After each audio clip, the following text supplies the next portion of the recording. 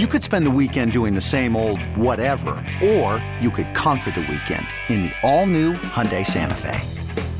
Visit HyundaiUSA.com for more details. Hyundai, there's joy in every journey. Worried about letting someone else pick out the perfect avocado for your perfect impress them on the third date guacamole? Well, good thing Instacart shoppers are as picky as you are. They find ripe avocados like it's their guac on the line. They are milk expiration date detectives. They bag eggs like the 12 precious pieces of cargo they are. So let Instacart shoppers overthink your groceries so that you can overthink what you'll wear on that third date. Download the Instacart app to get free delivery on your first 3 orders while supplies last. Minimum $10 per order. Additional terms apply. All right, we're going to go off course a little bit here. We did NFL and NBA in hour number 1.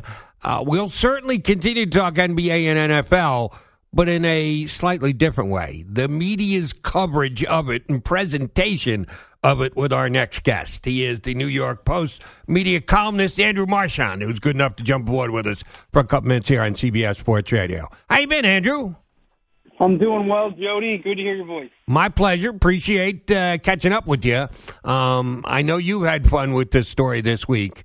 We had the whole Tony Romo competition between ESPN and CBS. Romo and his agent played his cards quite well, thank you very much. Got a big lucrative contract out of it. Was able to stay where he was at, working with Jim Nantz, which he seems to enjoy greatly, and get paid a whole heck of a lot of money. Some of it dependent on how the network contracts go with the league itself, but chances are CBS going to stay in the mix, going to keep Romo, going to pay him more money to announce than he probably made to actually play the game. And that follows up with the pursuit of one Peyton Manning. ESPN coming up short for Romo, still needs to fix its Monday night broadcast, and they're pushing all their chips into the middle of the table to try and put a partnership together of Peyton Manning and Al Michaels. How is that going to work?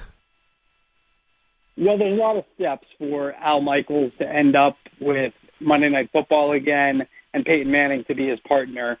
But first off, NBC would have to say, yes, ESPN can talk to Al. Al has 2 more years left on his contract. He's 75, and he really hasn't slowed down at all. He's still at the top of his game, if not the best, one of the best calling NFL games from the play-by-play position. So ESPN wants him to add glamour back to the Monday Night booth, especially as all the networks head into their negotiations for their next packages with the NFL, which will be for billions of dollars. ESPN wants more, along with ABC and Disney, and so they'd love to add Al. And then Peyton Manning, he's always said no to games. He's been asked by every network, but now the money has gone $10+ million for guys like him. Romo got 10 years and $180 million. I'm not sure that Peyton's going to get that high, but he's still going to get a very lucrative contract. And the other factor for him is that Eli Manning is no longer playing, which was a factor in him not calling games sooner. Do you think that he's actually going to come in at less than Romo? I know Romo's been doing it for a couple of years, but Tony Romo is Tony Romo, and Peyton Manning's Peyton Manning. When Romo set the bar, I think if I were Peyton Manning's agent, I'd say, all right, we start there and go north. Do you think he'd actually do it for less than Romo, come in as the second highest paid analyst? I think Peyton Manning is as competitive as they come, so he's going to want to be paid more. Will ESPN do it? I'm not positive. I think that, they had planned a 10-year, $140 million contract for Tony Romo, which is $40 million less than what CBS paid. Now, there's people at CBS who feel like if he got into the open bidding, they would have topped the $18 million. So we're going to see with Peyton Manning, because if true, they'll top it. But I'm going to have to see it. I'm not positive he's going to get as much as Tony Romo, because from people I've talked to, ESPN, at least with Romo, wanted to be disciplined. Now at this point, will they say, you know what, with Peyton Manning, the market has been set, $180 million for 10 years with Tony Romo, so we have to either equal that or top it for Peyton Manning. That's possible, but there's no evidence yet that they've gone that high. They could, but as of right now, I think their initial offer is likely to be less. Fair enough. And maybe a compromise position is that Peyton does what he does for Monday Night Football, but then also continues to do the other things that he's been doing for ESPN. I don't know what kind of paycheck he was getting for that. If you've got a guess, you can feel free to share with us. But if he gives them a little added value, maybe that gets him into and maybe even above Romo's market. Yeah, and keep in mind, I mean, people. These guys are getting paid what for how much? For Tony Romo, he'll do, depending if they have a Super Bowl or not, around 20 to 22 games per year. That's 22 days of work. Now you have to travel in, so maybe double it or even triple, if you will. But I think you'll probably just double it with how Romo's schedule is going to work out. And so 44 dates, $18 million. It's not a bad per show outing. Like, it's Jody Mack money. Wish I could see that neighborhood, let alone ever go and visit it or reside there. Let's just get like 200 miles from that neighborhood. Yeah, and wave. Send up a smoke signal or something. Yeah. Andrew Marchand, New York Post medium columnist, our guest here on CBS Sports Radio. All right, Andrew, the other story that's making big news is the effect that the coronavirus scare is having on professional sports. The NHL yesterday said they are going to cease allowing reporters into the locker room after the game. All post-game interviews will be done in a separate media room in a separate setting. So one-on-one interviews are going to become much less likely. How much of an effect does this have on coverage of individual teams? Because there's a chance the NBA and MLB could follow suit shortly thereafter. I think that it's a precaution that needs to at least be looked at. Now that it has been decided upon, what kind of effect does it have on the coverage of a team that's going to implement this policy? Yeah, for reporters, you build rapport in those locker rooms and in the casual conversations, the one-on-one encounters that you have with players and GMs and team presidents. And so when the locker room access is cut like that, even though obviously there's a world health scare that's more important and more vital, it does impact the relationship. Now, if this is just a short-term solution, then I could see, then okay, fine. Obviously we all are going to have to likely adjust to try to deal with coronavirus. But that said, I don't know if limiting, usually a hockey team, for the most part, how many reporters are going into the locker room after the game? 10, 15 at most. So I don't know if that's really going to change anything. Like, I don't know if it's such it's a remedy you needed, or is this a way to maybe get people out of the locker room, which players, generally don't want. And you could say, I could understand people listening. Why the media in the locker room? Well, the way to get these in-depth stories is, and the way it's operated for a long time is that, especially like in baseball, for example, before the game, there's an hour of access for the media in the locker room, and it allows for you to get to know guys better, and the stories that you hear and the ones that you like, the detailed stories, that's where those are found, just in conversations. And so, again, we're dealing with something that's bigger than sports, of course, right now. And so if it's temporary, maybe it's understandable, but, if it's just sort of to crack something open for a longer-term way of doing things, I think not only would it be bad for the media, but I think it's a mistake for the leagues, because I do think it helps to sell the sports when people can understand things better and get to know people better. And that's, the media is the middleman between the players and the fans, even though it's less so than ever because of social media. And I cannot refute your suggestion that there could be a hidden agenda or agendas here that we'll have to wait and see how they play out going forward. But there is at least being discussion of games potentially being played sans crowd, sans paying admission patrons coming in to watch the game because they're trying to control this environment as much as they can. If a league like the NHL or any other league were to go to those kind of links, then we would know that there's no hidden agenda other than safety of their players and safety of the general public. Agreed? No doubt about it. And look, I think the NHL's intentions, as far as I can tell, are good. I mean, I'm going to go on the side of they're not trying to do something underhanded here. But I don't know. You could make some arguments that they're going to be like the NHL situation. You're having a crowd. If let's say they're going to allow crowds into the arenas, and then that you kind of have to go full. I think the problem is the issue that I think, again, I'm not a coronavirus expert. That's not what you have me on. But if you don't go full measures, like half measures don't really work. So that kind of feels like a half measure with the media. I'm sure the intention are good, but it just doesn't feel like that is really a solution necessarily. That if you're the NHL and you really want to make an impact, it's probably what you're talking about, and you're not going to have people at the arenas. Again, that we're not there yet, and hopefully we don't get there, and we can figure this out without doing that. But that seems as if, like, if you're trying to keep people safe, it's large crowds is an issue at the moment because of how easily it's transmitted. Andrew Marchand from the New York Post, their sports media columnist, our guest here on CBS Sports Radio. All right, we are just around the corner from tournament time, which is a different animal than anything else in all of sports. 68 teams played out over several weeks, played out over not one, not two, not three, 4 different networks with games, CBS, TNT, TBS, True TV.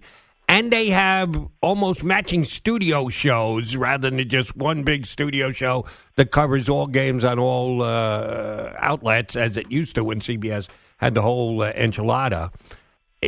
Does it play better the way that it is developed into, that it is a branching out of the sport, or do you think it gets too misdirected? We've seen it develop over the last several years. What's your thought on the 2020 tournament as it is going to be presented to its viewers? Yeah, I think it's fine, because you can see every game you want to see, which is great. I'm a little old school. I loved when you used to switch from game to game or something as a media nerd, seeing where they're going to switch, what are they going to do, are we going to see the end of this game? That was fun, but that's not the world we live in now, and it's better because obviously you get to make the choice if you want to see your team or which team you want to watch. They're all accessible, and you can watch them online as well. So it's better now, but it's not as fun from a media angle. It's not as fun, and but I think overall it's a better environment because of the access.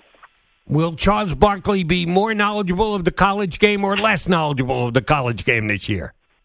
Yeah, he's gotten a little better over the years. When he first started, he knew nothing.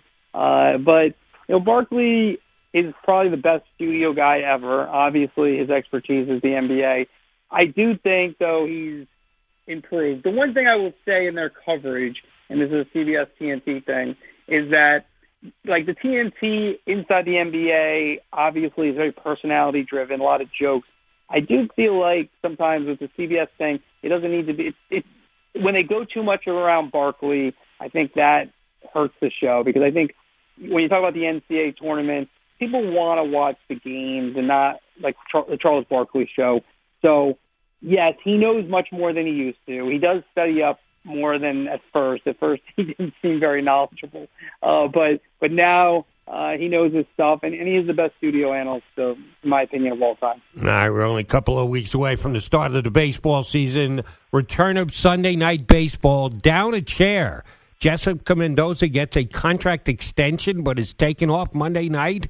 I know she's going to show up on Greenie's show in the morning more often, but I guess it's not a bad gig if you get your contract extended and they take your biggest responsibility away. What do you think the Matt Vasgersian A-Rod two-man booth is going to be like? Yeah, it's going to be interesting because both those guys go into the final year of their contracts, and A-Rod's going to have a chance to show that he can carry a broadcast for 9 innings. Vasgersian's a pro. He can handle it. There's no doubt. People might like him. People might not like him. But he can do games. He did the Padres for years. He's been a national broadcaster for years. So he can do the job. It's A-Rod that the question is. He does present himself as if he's, very into and Major League Baseball. And he is into baseball. I know that from covering him for so many years, and he knows a lot.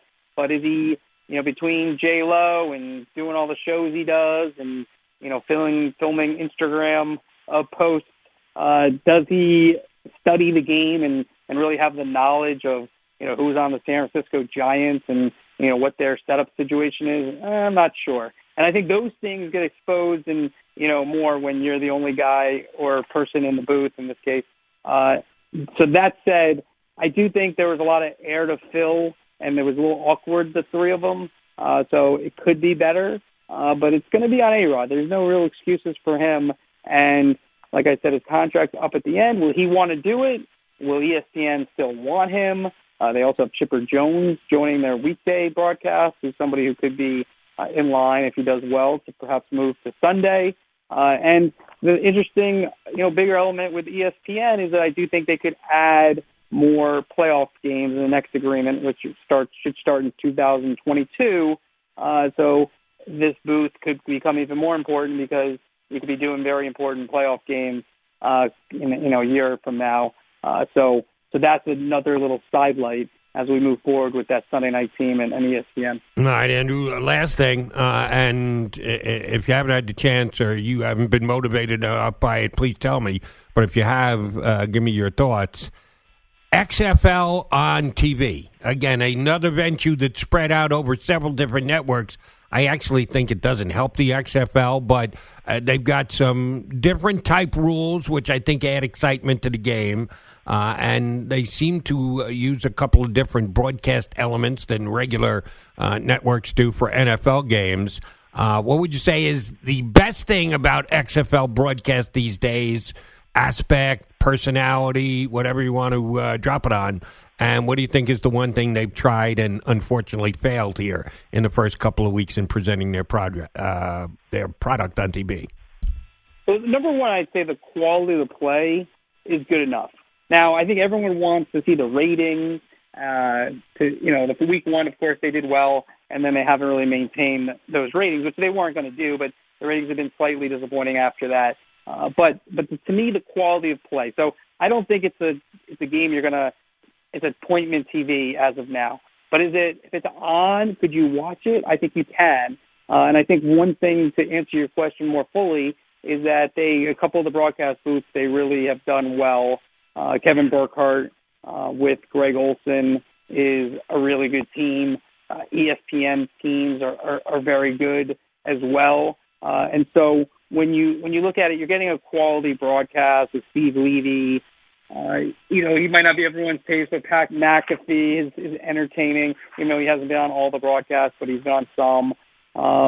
And Greg McElroy is a good analyst. And so when you look at it, they've gotten that quality correct. To me, I like the gimmicky stuff with the access, some of it. But I think some of it's a little too much. Like, I don't know if you need to be interviewing players every 5 seconds. I think it takes away from the competition, and I think you could accomplish it just as much if you have live mics. We see NFL films after the fact, a week after, and I'm not saying you're going to get that quality, but if you just give me inside what guys are saying with mics everywhere, it's reviewed so there's nobody swearing, and a minute later you're seeing this is what they're saying. I think that's a better use of the time than having and conducting interviews, too many interviews in game, which are interesting in some respects, but I think it just kind of makes it feel like the league isn't as much a sport as it is sort of like a game show. So that would be my biggest negative in terms of where I think they could improve upon. Nice balanced reporting. That's what you get when you read Andrew Marchand, his columns in the Post, media sports critic, our guest here on CBS Sports Radio. Andrew, thanks for hopping on board. Appreciate the insight. We'll touch base down the road. All right, great. Thanks, Jody. This episode is brought to you by Progressive Insurance. Whether you love true crime or comedy, celebrity interviews or news, you call the shots on what's in your podcast queue. And guess what? Now you can call them on your auto insurance too with the Name Your Price tool from Progressive. It works just the way it sounds. You tell Progressive how much you want to pay for car insurance, and they'll show you coverage options that fit your budget. Get your quote today at Progressive.com to join the over 28 million drivers who trust Progressive.